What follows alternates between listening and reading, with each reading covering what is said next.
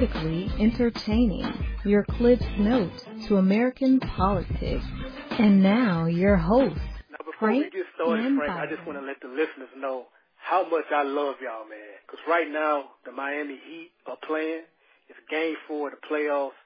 But, you know, I love y'all, and I'm here for y'all. So we're going to do this thing. We got the interview with Nicole Spears coming up later. We're going to talk about how the GOP is agreeing with President Obama on something, which is, if you follow politics at all, that's shocking. And we got a Prince tribute for you at the end of the show. Of course, Prince passed away last week.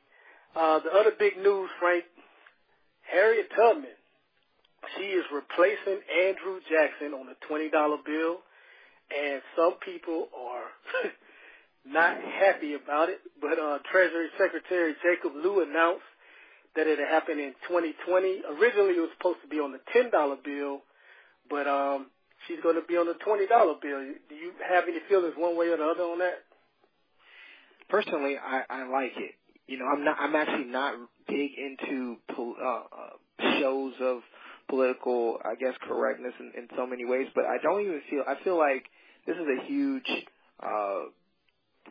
thing, a huge shift, because especially with the idea that some textbooks for our children now have been altered, and you'll hear about some of this later in interviews, like that some of this, you know, the fact that slavery has been minimized, and not saying, and I'm not here to go on a race rant or anything like that, but I think it's important to know that this woman risked her life to help other African Americans get their freedom. They were brought here against their will, and they were able to escape, and she was part of that. And her place is etched in history, and she's a noble person. It's not like putting somebody who could run into a scandal. She's scandal free. There's nothing that's going to come out about Harriet Tubman. She doesn't have an Instagram. She doesn't have a Twitter. She's a great iconic figure. There's nothing wrong with having her on the $20 bill. I think it's a great gesture. And I think it's a symbolic gesture too, because you know, when you look at the money, certainly as for me as an African American, you're used to saying, okay, well, I guess you got to be an old dead white guy to be on the money. And it's not just presidents. I know some people had come out and said, oh, well, only presidents are on the money. And I was like, well, you obviously don't know that Benjamin Franklin was not a president. You know, so and Alexander Hamilton was not a president. So there's already a precedent for non-presidents to be on the money. There was I heard that too, like, oh, only presidents should be on money. Well, you just missed Benjamin Franklin, when was he the president? And when was Alexander Hamilton the president? So those are things that people need to keep in mind. And I just think it's a great show that, a woman who was oppressed, who was liberated now, her story can be told. And it's just good. I don't think there's anything wrong with it. And for anybody who doesn't want a 20, you can get 4 5s, you can get 2 10s, you can get 21s, you can get 2,000, 20,000 pennies, whatever the hell you want to do. It doesn't, don't get a 20 if you don't want it, but I'll keep a couple. I was happy about it. I especially enjoyed some of the people who it made upset. But Frank, I'm not sure if you saw this already, but I wanted to read it to you. Aunt B, the co-host of the Wine Down with Erica Perkins, she had a very different take on it. I like different, I like interesting. And this is something that she wrote when the news of Harriet Tubman on the $20 bill broke out. Quote, we're replacing the president with a slave, emancipate black people from financial slavery. I'm willing to bet a whole stack of that weird-looking new money that Harriet Tubman would not want to be on the same currency that black people are killing over, exchanging for drugs, slapping on the posterior of strippers, and starving because they lack it. This country is so funny. Put us, she has us in quotes, on the same money we could never buy, and an indictment for a cop killing an unarmed black man with. She goes on to say, this is kind of funny at the end, counting down to the ignorant rap lyrics use clever Tubman innuendos, along with CNN War on Drugs stories showing images of black people, dope, and stacks of Tubmans. I thought that was a different and very interesting take, and she got some mixed reaction on that post. Before we move on, we're going to talk race relations in a second. I wanted to give you an opportunity to respond or comment on it. Aunt B, man, and I'm gonna take this chance right now to Aunt B and EP. I ain't been on the show, and that's just something else. And you can put a Tubman or a Jackson or whatever, or Frank or whatever you want on that. But with that being said, I don't think there's anything. I think her opinion is perfectly valid, and I think my opinion is perfectly valid. I don't think you have to agree on everything. I don't agree, that while putting her on the money certainly will not fix the problems that are happening. It certainly doesn't create a problem by her being on the money. It's like there's two different issues here. We have a problem, with she mentioned, strippers, and she mentioned, killing people and stuff like that. That's going to continue whether or not there is, the money is monopoly money or whatever the currency is. People kill each other for. People kill each other for whatever they deem to be, the currency, whatever that would be. We've seen movies where money is worthless and people are killing people over food or whatever it is. I mean, I know you watch The Walking Dead. I do not watch The Walking Dead, but I can imagine that just in a post-apocalyptic world, sometimes money is not the most important thing. People will kill over whatever they feel like is the most important thing. So with that being said, I don't think that the idea of putting Harry Tubman on the money is going to glorify anything. Yeah, there's going to be some clever rap songs, but, people did that too. People did that when the president was, President Obama was sworn in. There was, My President is Black. There's different songs. People are going to do what they do because that's what artists do. Let's celebrate a moment, and sometimes, I think sometimes, I get it. I do understand the other side of it, but, I think it's a celebration that she's on the money, that she's recognized for who she was, what she was, and what she was able to accomplish. And now everybody, whether or not they like it or not, she's on the currency. She's on the money. A black woman is on the money. And I don't think there's anything wrong with that. And I have nothing, as a father of a daughter, I'm happy to see that happen and see that happen. So I don't have anything negative to say about it. And B, when you have me on your show, we can discuss this again. We love Aunt B, and I actually will be bringing her up on a different topic next week. But for now, Frank, you listened to the last couple of months of Donald Trump's candidacy and the things he said, and it's been some racially tinged things. And you think about 21 years ago, you had the whole OJ thing. And I was talking to some people who happened to come up because ESPN, they're getting ready to do a week-long 30 for 30 movie on the whole OJ thing, and it's going to reveal some things that have never been told before. But without getting into that, I just remember the dynamic of the racial divide when that verdict came out. It really revealed the division in this country. And I spoke to a white friend and asked him what was his reaction and how did he feel about black people's reaction during the time. And he was honest. He was like, he kind of made him sick. He didn't like it or what have you. I know what my reaction was, Frank. I was in the 9th grade. I was young. And I'm not going to lie. I mean, I have to admit, I was fist pumping. Yeah. Like we won, which is ironic because OJ, for the most part, wanted nothing to do with the black community overall. And for us to be really celebrating him beating that trial was ironic. But we've never talked about this before. What was your reaction during that verdict? I think it was similar to yours. I think that the idea that a black man, even when presented with the evidence, may have been guilty was there's a certain in the black community, certainly there's a certain feeling like when one of your own is being oppressed, and even though it was done publicly, and especially with I think people also forget about Mark Furman and how that case ended up really turning with his meddling basically in the investigation. And so that was another thing. Like even it was also like, well, even if he did it, this guy there was still a white guy, or an other person not of color trying to oppress this guy. So it was like, here we go again. So I think from that standpoint, it felt good from the standpoint of, wow, a black man beat the system that many white people have beaten when they were guilty. So I think it was kind of like one of those things where, well, he might have been guilty, but hey, finally justice doesn't work for us. Hey, it's kind of like the Nino, end of New Jack City when Nino Brown's like, hey, it's the good old American justice system. And it's kind of like that. It's kind of like everybody knew Nino Brown, in that movie was definitely a bad guy, but, they didn't have the evidence, obviously, at the time to convict him. Obviously, that's the movie. But what I'm saying is that same sentiment existed, like, hey, O.J., people, like you said, he wasn't necessarily endeared to the black community. He'd obviously, divorced his first wife, who was, African American, and obviously Nicole Brown Simpson was not. And I don't think that's really the issue, but I just think that when the black community saw that O.J. got off, they were like, awesome. The same justice system that allowed the men that killed Emmett Till, the men, that did any other number of things, and I don't want to get into this and make it, a long thing, but I mean, people, you understand what I'm saying, and so it's just that feeling like, oh, we got one. We got one.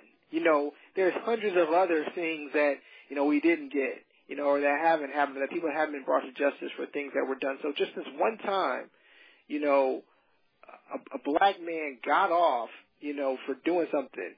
And this is all around the same time as, Rodney King had happened as well. That was also around this time as well in the 90s. I do believe O.J. was a little bit after that, the Rodney King, but I'm just saying there was a lot of tension at that time, especially, out there in California. So I think that there was a certain feeling of vindication, even if the people thought O.J. was guilty. I think a lot of people felt O.J. was guilty, but it wasn't about his guilt. It was about the vindication of the justice system for the black man. And I think that's a lot of black people share that sentiment. And whether or not that's right or wrong, I can't tell you. I can't tell you how to feel about that. He wasn't convicted, and it was what it was. And like you said, we won. That felt like a victory. So, it's an interesting topic, and I'd love to hear, our listeners respond to that on Facebook. Share your opinion of how you felt when O.J. was announced he was not guilty. If you fast forward today and you look at Black Lives Matter, and you look at how Obama has been criticized, where you got a member of Congress calling him a liar during a joint session of Congress, and as I said earlier with the things Trump has said, do you think race relations have gotten better, worse, or are they pretty much the same since that trial? Whew. That's such a tough question because, have you ever seen the movie Nightcrawler with Jake Gyllenhaal? I have not. It's a great movie to watch, but basically, I think you made a great statement. It's something you should also, if you haven't heard this, listeners, if this is your first time listening, go back and listen to the episode where Byron goes on an amazing Trump rant. It's not the kind of angry rant that you think it was, but it's very educated, factual rant. You can find that on iTunes. But I think you made a very important point. You said the media, and the media has a huge way of portraying racial divides, racial problems. And I'm not saying they don't exist, because I certainly believe that there are racist people and they do exist.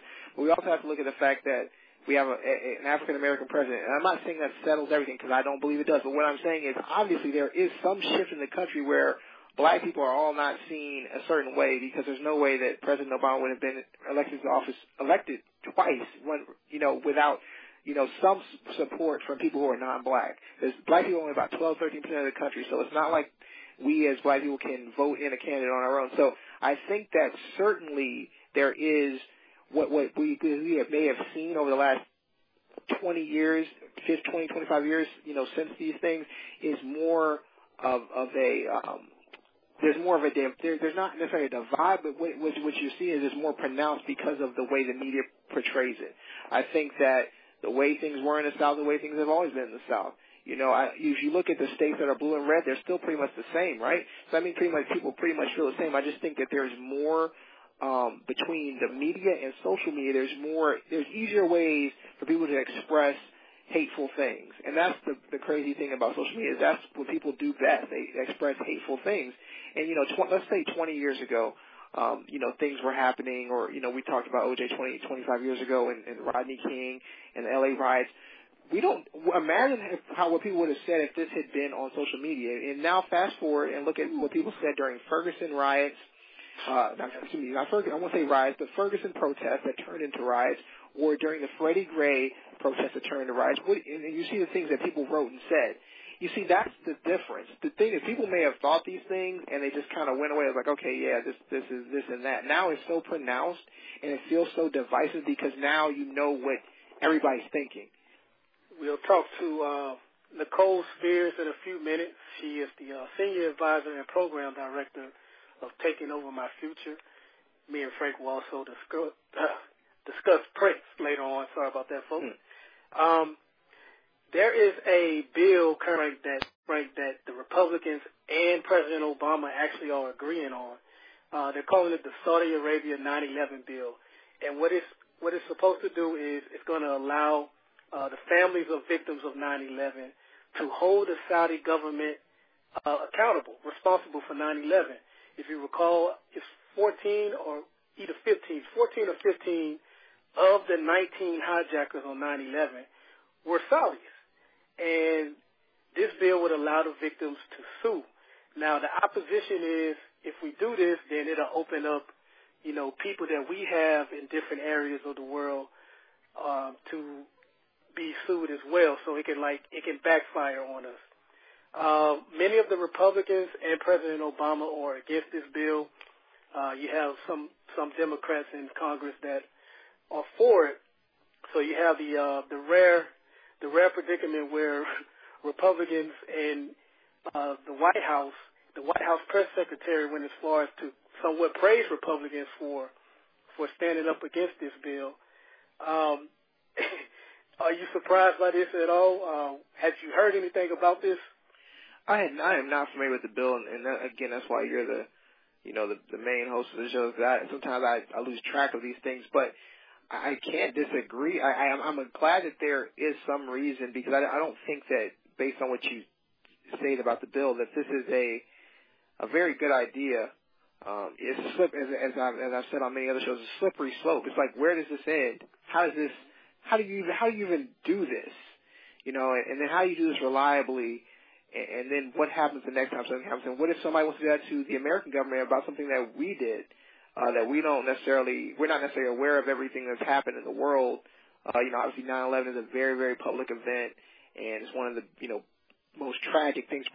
Probably for our generation, maybe our grandparents, if they were there for, Pearl Harbor, that was their thing for their generation. But for us, 9/11 is something everybody remembers where they were.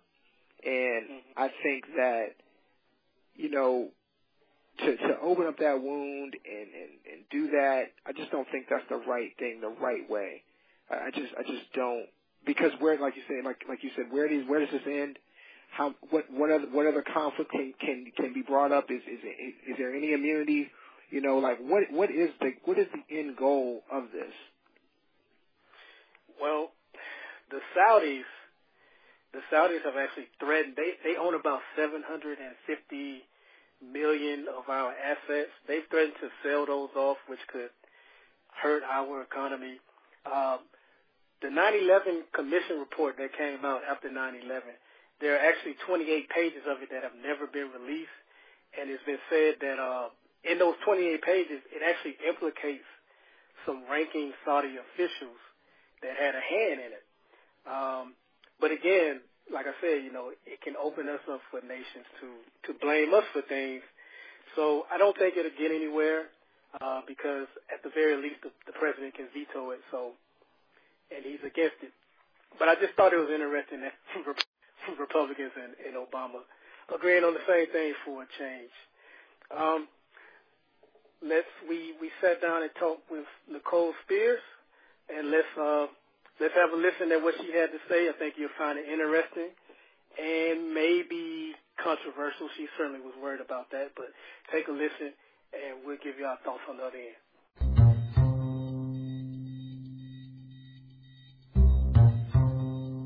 Listen up. It's time for a politically entertaining exclusive interview. This week's guest is an advocate for providing a bright future for today's youth. She's a senior advisor and program director for Taking Over My Future. You can visit takingovermyfuture.com for more information. Miss Nicole Spears, how are you doing today, ma'am? I'm doing great. How about you? I'm doing well. We want to thank you for joining us on Politically Entertaining. Thank you for having me.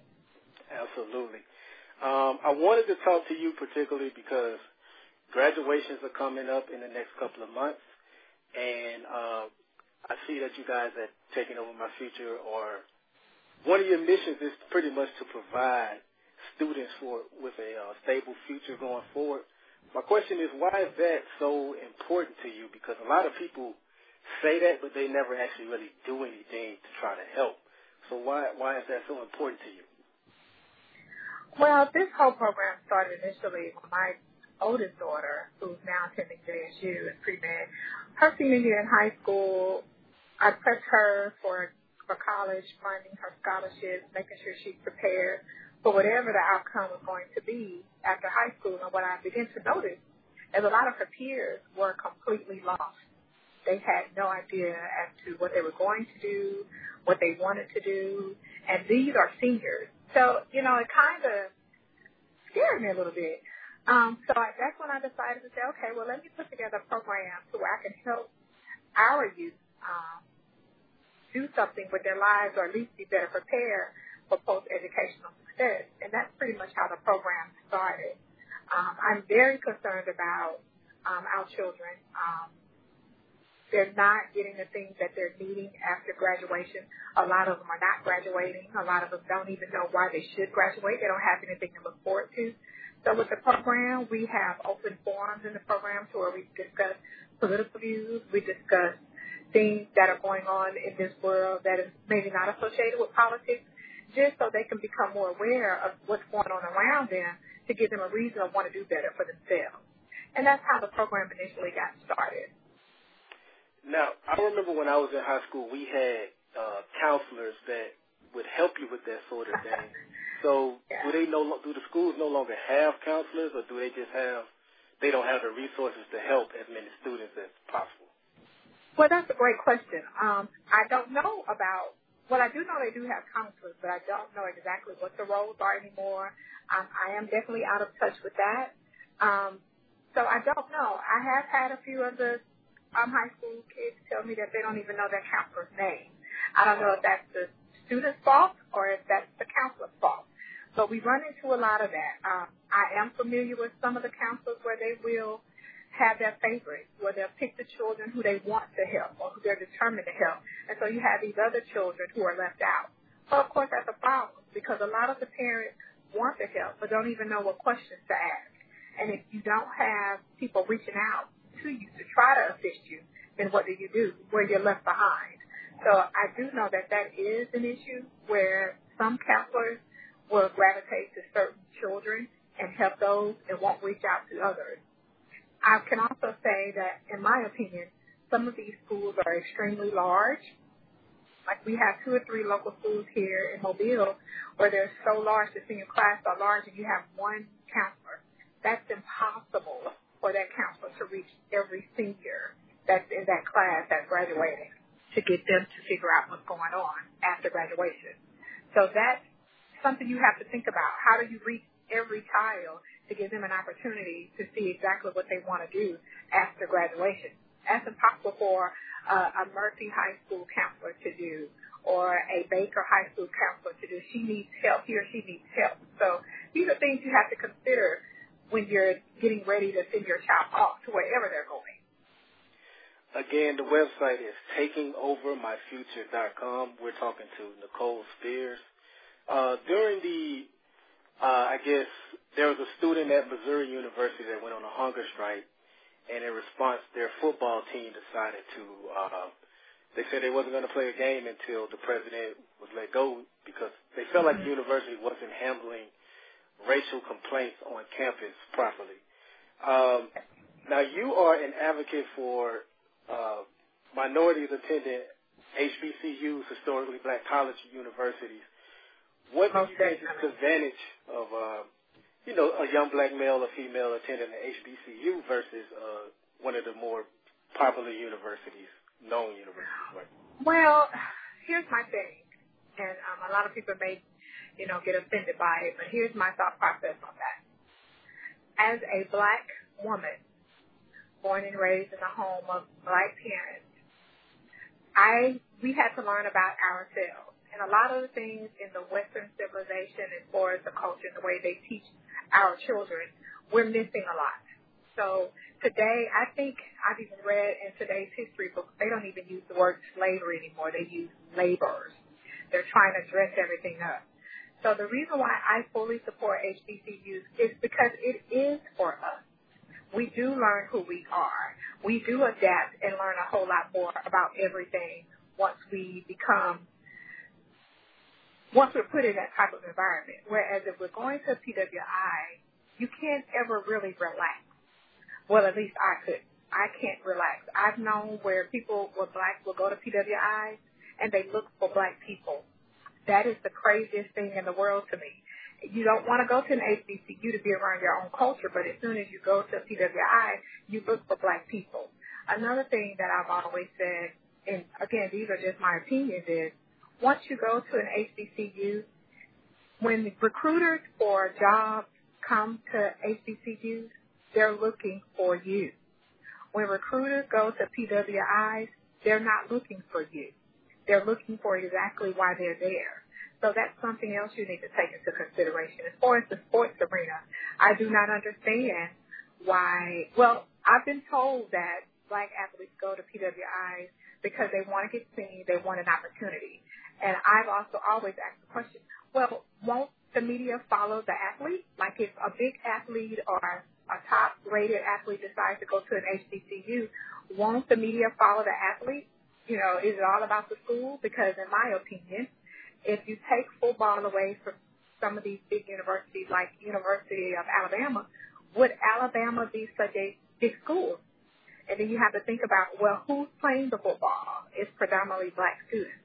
So things like that I think we take away from our own, that if a lot of these students will start attending these HBCUs, will the dynamics change? I don't know, but I think it's worth a try. You brought up the sports topic. There is a great book. I'm not sure if you read it.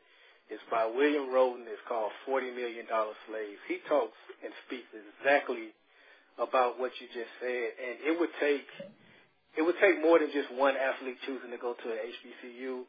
It would have to be a movement. Yes, but I for anybody that's listening that agrees with Nicole, I encourage you to check out that book. It speaks exactly to that. Matter of fact, Nicole, we may have you back on the show just to discuss that topic because that's a whole different conversation that will take. It is, and it's controversial. You know, I've reached out actually to some HBCU former pro football graduates.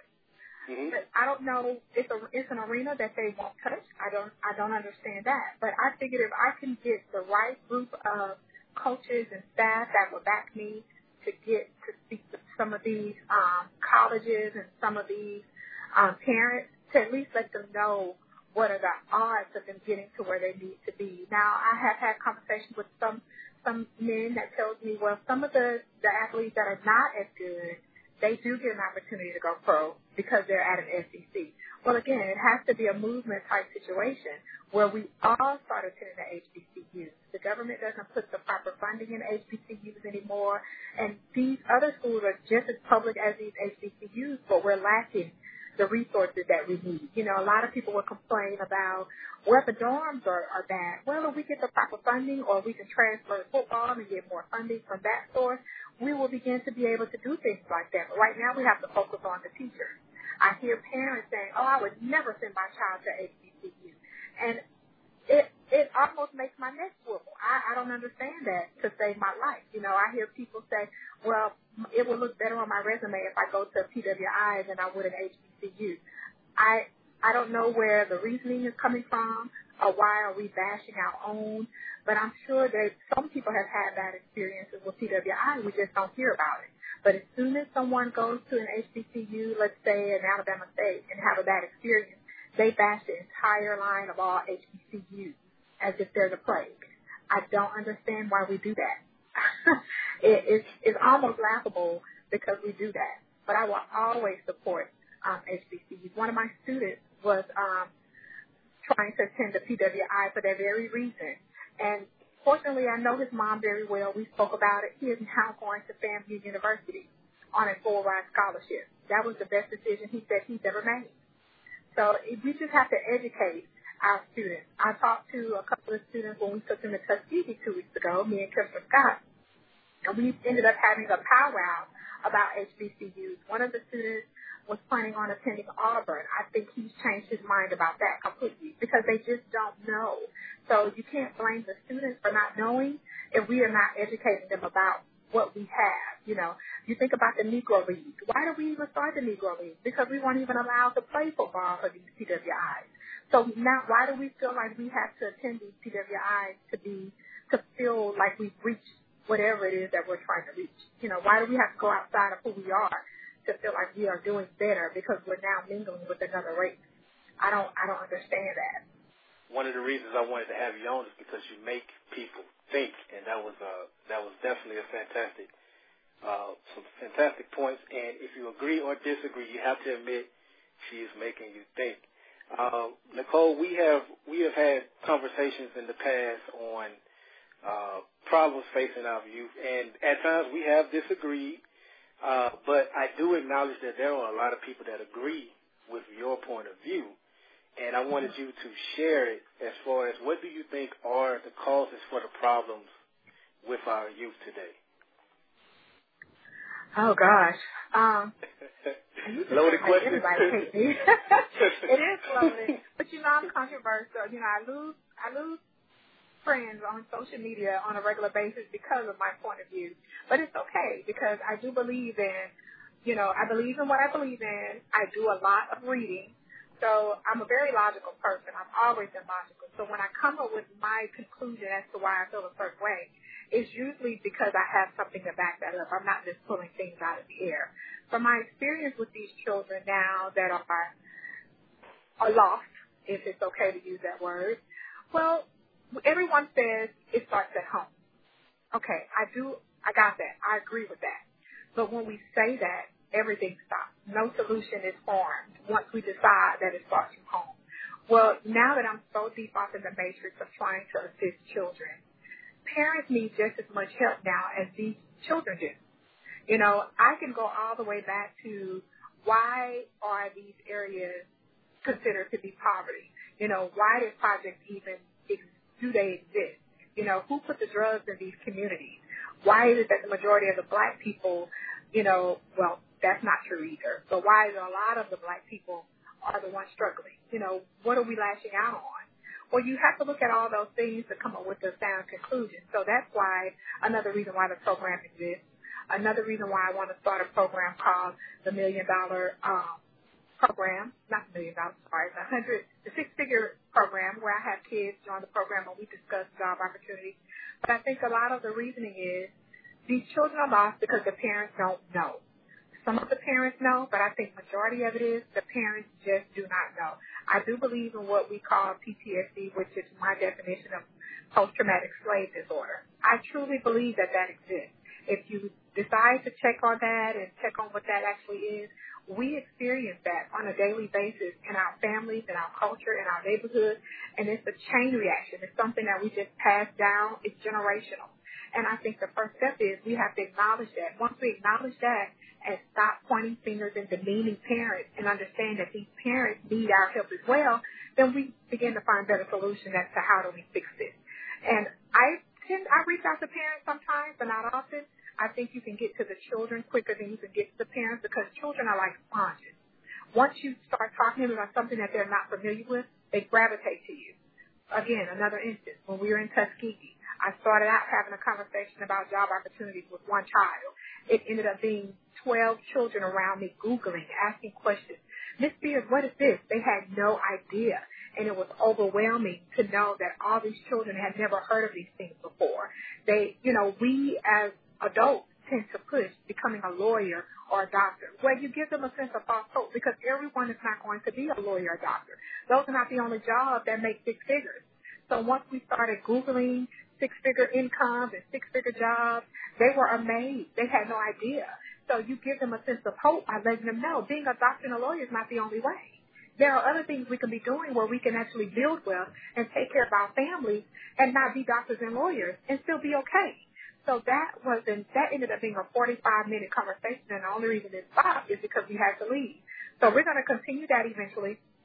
We're trying to find a place where we can have a team forum where we can discuss certain things and have people ask questions about things that they're not familiar with, some things that they may even not want to ask parents with. I do come up with a disclaimer. Most people who know me knows that, because if a child asks me anything, I'm going to give them my truth. I feel like as an adult, if I don't give them their truth, they're going to get it from the street. And if they're asking me and they bypass their parents for whatever reason, then I feel like as my job, I should give them their truth. And I'm going to. So I typically let parents know that. I am a very unorthodox type of teacher, if that's what you want to call me. But we have to dig deep into really what the issue is. And when people say it starts at home, yeah, that's true. But that's kind of an excuse for us to stop trying to fix the solution. So we have to try to fix the solution. And that's where I am on that. You know, a lot of people don't like it, but that's how I feel. Now, I hesitate to say that today's youth are any worse than youth of the past. You know, a long time ago you had the Menendez brothers who killed their parents. Statistically, crime has gotten less since the early 90s. And I think a lot of times the media definitely promotes a lot of things that the youth do. I remember a few years ago there was this thing called a knockout game, and they were calling it an epidemic. Yeah, I remember that. It was like 2 cases total, but they kept playing it on loop over and over and over, and now you don't even hear anything about it. So, right. Do you agree or disagree that? Do you agree that today's youth, or do you think they're worse or the same as youth of the past? I think they're a little bit worse, but not much. The difference, of course, is social media. You know, the bad things we did, we didn't record it. Right. So that kind of saved us. So it's really not as bad, like you say. That's why I do agree. The only difference is we didn't carry guns back in those days, and we have a lot of children carrying guns or BB guns or whatever you want to call it now, you know, to survive, as they've said. I've heard children say, well, if I don't carry my gun, I'm going to get killed. You know, I've heard all kind of things from the children as to why they mimic or why they do the things they do, because they're generally in fear of their life. So, yeah, to a sense, I do agree that they're not really as bad, because a lot of the children who are getting killed or getting hurt, they don't want that. I'm going to give you an instance. Again, me being naive with a lot of things, I took my daughter to school when she attended a high school.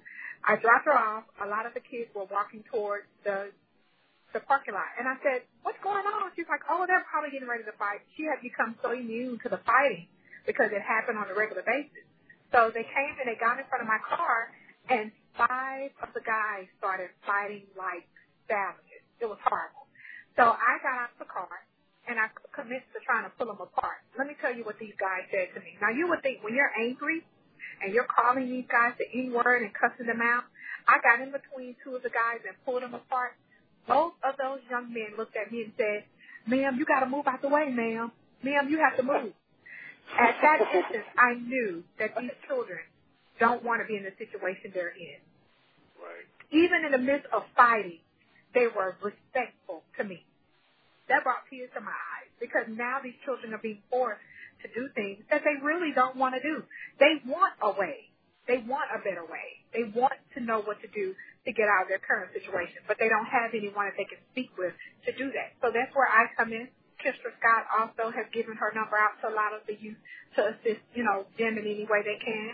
I've spoken to one child to where I wanted to prep him for the ACT and give him the money needed to use someone to study for the ACT. He later responded and sent me 2 pictures and said he can't because he's raising 2 girls. He's 17. Why is he raising 2 girls? These are his sisters. So these are the true issues that we're dealing with that no one is digging deep to understand, that a lot of these children are going through what they're going through because they really don't have a choice. They're having to be adults too soon. So a lot of these things, it's like an aha moment for me, because in the past, I used to be one to say, oh, they should get out there behind and do this. But now that I'm in the matrix, you would never hear me say that. I used to be one that would say, all these people abusing welfare, they're on food stamps, and they're driving these nice cars. You can't pay me to say that now. With the way the politics are, and we have all these people in Congress abusing funds, and working only 5 months out the month, making all this money. And I can care less about these people using food stamps. Take the food stamps. If that's what they're doing, compared to all the corruption going on in Congress, I can care less about the poverty using food stamps and abusing it. That's something that I really should not be concerned about. And that's all they're getting out of it. I made a point. So my views have completely changed. Yeah, I'm sorry. I was going to say I made that point on one of the past episodes about how people are worried about people on food stamps. Yet in that particular case, the government spent $86 million on a plane that never even flew. Okay, thank you. You know what I mean? Thank you. These are things that a lot of people don't know. They're not reading about it. So now that I'm doing all this reading and just about what you just said, I'm like, really? This is what we're doing with money, but we want to put people in jail who want to feed their children? You know, because everybody wants a better life. So if you're giving me $500 in food stamps that allow me to experience something nice in life, like a nice car, then so be it. It's a car. I'm not going out trying to buy an $86 million plane and not do anything with it. So I agree with you totally on that. So my views have completely changed when it comes to abuse with what they say, the poverty when we abuse food stamps or Medicaid or whatever it is that we're abusing. It does not compare to what the government has done with funds from us, from taxpayers. So I don't have a problem with things like that anymore. So my views have completely changed now that I'm doing so much more reading outside of, you know, what we were told to read or what we were taught to read, you know? Right. I'm constantly evolving my thinking as well.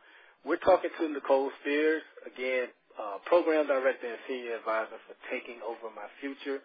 Visit takingovermyfuture.com for more information. We're going to get you out of here in a moment, Nicole, but you are working on a book currently, and I want to know, you can say no, but I just want to know if you wanted to share what it would be about and what you hope people will get from it. Oh, definitely. It's untitled as of now. I'm not sure what I want to name it, but the book will be basically about, you know, we always say there's no guide to raising children. There's no book that comes with raising children. Well, I'm going to create our first guide. Okay. It's going to be basic. You know, I think I've done fairly well with my children. I know it's only 2 children out of all the children in the world, but I think if we learn to instill the basic common sense that we can do better with our kids. So it's going to basically it will be sectional, so you can always go back to it. It will be considered a guide. Again, I have to put my disclaimer out there.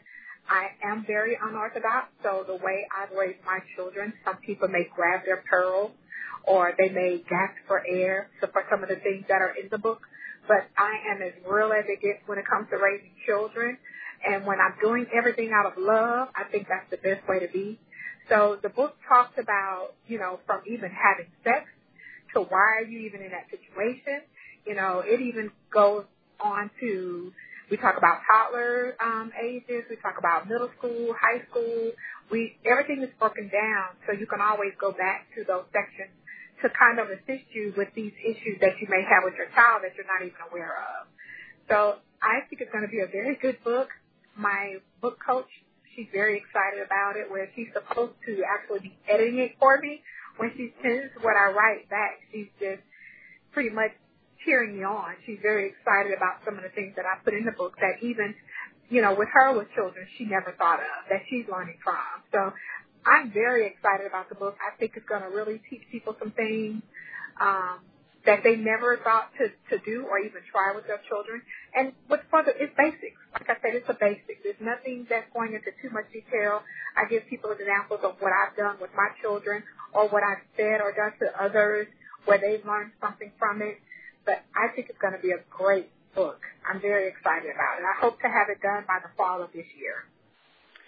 I want to thank you for taking the time to join us on Politically Entertaining. Thank you so very much for having me. I want to thank Nicole Spears for joining us on Politically Entertaining. We definitely appreciate her time.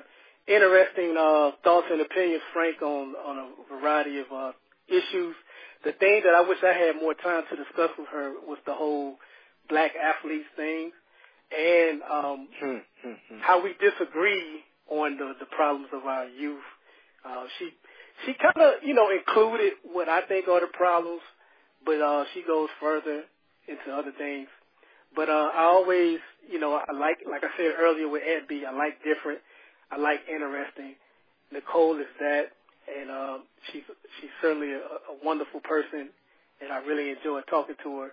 You were not able to be there for the interview, so wanted to get your thoughts on it first. Wow, I mean, first of all, let me just say, Nicole, that was your, in the words of Birdman, much respect to you. For those who have seen that meme floating around, all respect to you. But in all seriousness, I mean, she brought up a lot of interesting topics, a lot of things that are, will make people uncomfortable. One of the things I wanted to certainly just address first was the HBCU black athlete. I mean, that's a great point of discussion, and it begs the question, if this black athlete is, you brought up the Missouri football team, and the black athlete makes up college football, especially. College football is the thing. I know college basketball is exciting and people love March Madness, but college football is so big it realigns conferences. For those who aren't really familiar with sports, in the last 20 years, the conferences like the Big East, ACC, Big Ten have all realigned in the name of college football to get more money. So college football is big, and a lot of the players playing college football are black. Certainly, many of them you've seen throughout the years, from Reggie Bush to Vince Young to Cam Newton, guys like that, different teams who have been successful. These guys headline teams, they headline programs. And so with that in mind, it would be amazing to see a shift in those athletes. I think the toughest thing about it initially is obviously the facilities, because the facilities and the funding of the HBCU, it would take a while. It would take a huge paradigm shift to happen. Could happen, but I don't know that the impetus is really there, because for the athlete, they're like, well, I want to get somewhere, have good training, and make money, and going to HBCU and being a trendsetter doesn't necessarily put them on the path to do that initially. Now, it doesn't mean that it can't happen over time, but that first class of people that do it, they're not going to necessarily reap the benefit. And so do we have a generation of people athletes that are willing to do that, to take a step back and say, you know what, we're going to go to a lesser school, lesser facilities to change the culture and promote HBCUs. One of the things that Nicole said, and I had to get this, and I'm guessing PWI is predominantly white institution. Yes, I was going to let the listeners know because I heard that, and I was like, PWI, what? And so, I actually went to a PWI. I went to University of Miami, and honestly, I don't agree with I don't disagree with, if you want to go to HBCU, I think that's great, but I feel like I had a great experience at a PWI as an African American, and it wasn't anything. It was just because I enjoyed being around a lot of other people and other cultures, and there's nothing wrong with that. There's nothing wrong with being around black culture. I mean, I'm married to a black woman. Most of my a lot of my good friends are black. I also have other friends that are white. I think that diversity is a huge part of to me to be successful as an African American, because the world and business is so diverse. You have to be able to converse with other people. And I'm not saying that you can't get that at an HBCU, but I think that we do definitely have a little bit of difference of opinion there. But certainly, I think it was a great conversation. I'd love to have her back on, just to maybe talk about some of the different ideas she had. I do like the whole, the idea of, one of the things that I'm spot on with her is certainly the getting ready for college, or not just college, but getting ready and planning your future post-high school. I think too many times you come in lax in high school and you think, I'm just here and I'll go and do something. It's a big step to go to high school. And I think that sometimes, we kind of overlook it because we think, you're just young, you're just a teenager. But honestly, by the time you're at the end of high school, there's a lot of decisions to be made. You're old enough, certainly if you're a man, you're old enough to go into war, in an army, you're old enough to vote. I mean, there are things that, it seems like you just end up in the high school and you're like, whoa, I'm not really prepared. And I think that her program seems like it has a lot of that.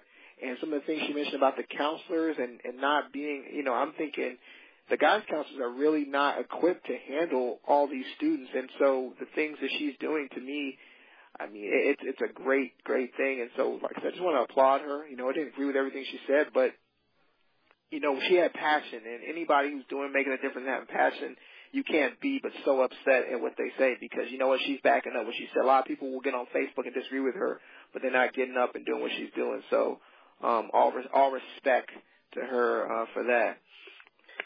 The website is takinovermyfuture.com. Please check that out again. Thank you, Nicole. And just I want to let the listeners know she's not against predominantly white colleges. She just doesn't like the negative criticism that a lot of HBCUs get, and she feels like she should, take up for them. And we definitely will have her back again if she'll come back. Before we get to our Prince tribute of sorts, Frank, I just wanted to real quick go over with you how rich people have gotten a little nervous. And when I read this story, my first thought, and it was no joke, my first thought was, wow, somebody's going to get killed. And basically, Britain's Prime Minister, David Cameron, he wants to do something about, people hiding their money. A lot of rich people hide their money in different companies, in different shell companies to avoid paying certain taxes. And there are plenty of companies that will help you do that, help you hide the money. But, and I'm referring to the Panama Papers, in case you're wondering, folks. With the Panama Papers, basically, it's revealing the depth that these people will go to not only hide their money, but remain anonymous so that you can't trace it, authorities can't trace it back to them. And one of the examples are, these companies have it to where you can set up an email and make up your own name, and it will still link you to your money. And a couple of names that stood out, Frank, were Harry Potter is one of the clients for one of these companies, Winnie the Pooh, and Daniel Radcliffe, who I think plays Harry Potter in the movie. That's correct. What is Cameron thinking? Do you think he's being brave, or because when you mess with people's money, like the great Lester Freeman on The Wire said, you can follow drugs, you can follow all kind of things, but when you follow the money, you don't know what you're gonna get. And when you go after people's money, a lot of times people are willing to kill for it. So before we move on to the Prince tribute, I just wanted to get your thoughts on that real quick. I mean, that was very fascinating. I mean, I think it reminded me of movies. There's a movie called The International that, if you've ever seen that, Clive Owen is in it. Can't think of who else is a star. It's worth watching. It's a pretty good movie, but it kind of focuses on some things like that with a World Bank where there's money being kind of, funneled somewhere.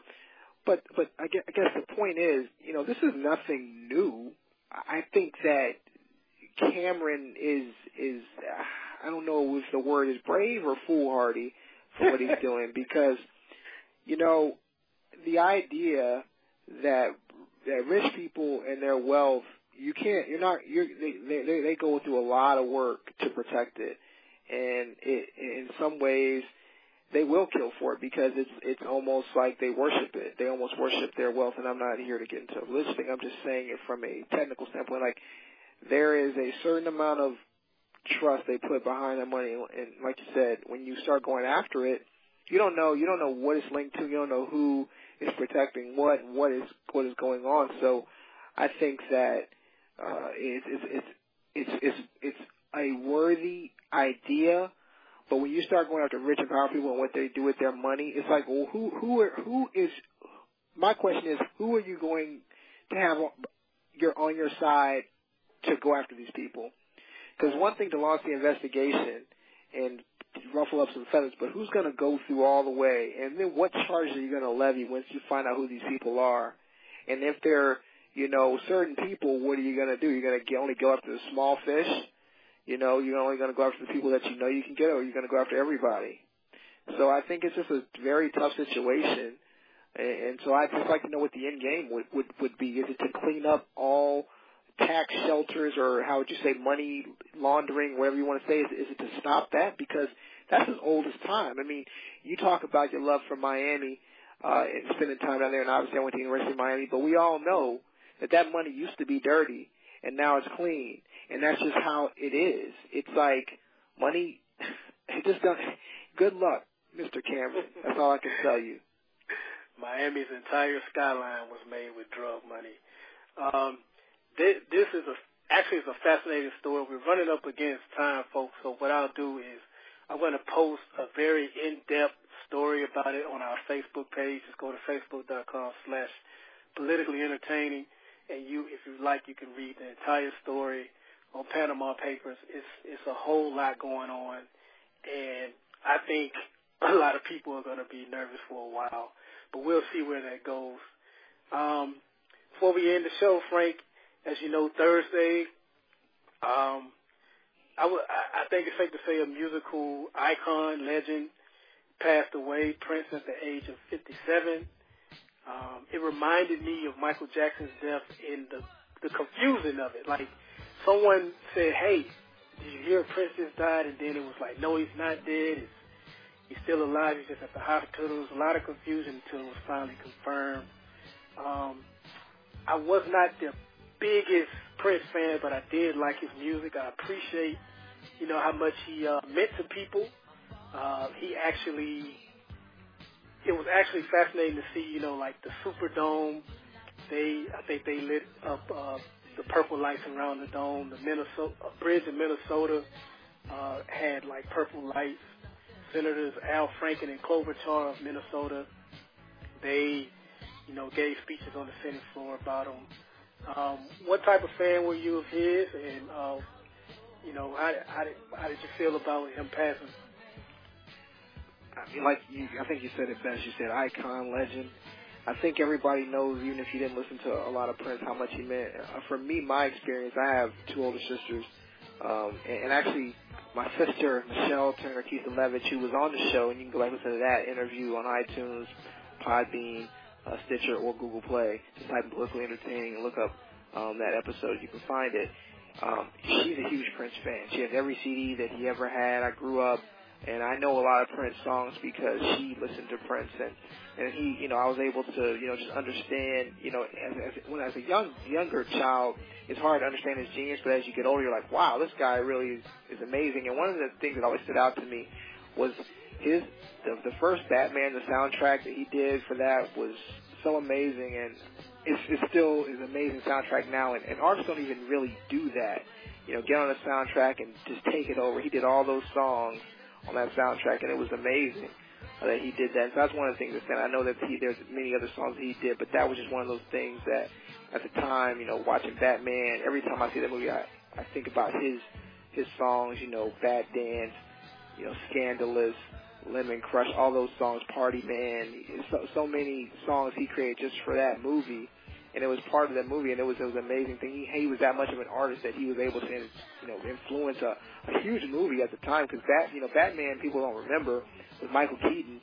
I know people remember the one with Christian Bale, but that was a huge deal at the time because superhero movies hadn't exactly been doing that great. I mean, this was, 89, 90 when the movie came out, so for that to have come off like that with the soundtrack, man, that was a humongous success, and Prince was just as much a part of that as Michael Keaton and Jack Nicholson and Kim Basinger, which, was funny. I don't want to be funny, but I read a list and it said that Prince actually dated Kim Basinger, which blew my mind. Not that Prince didn't have the ladies, but it was just funny to me as well to read that. So, certainly sad.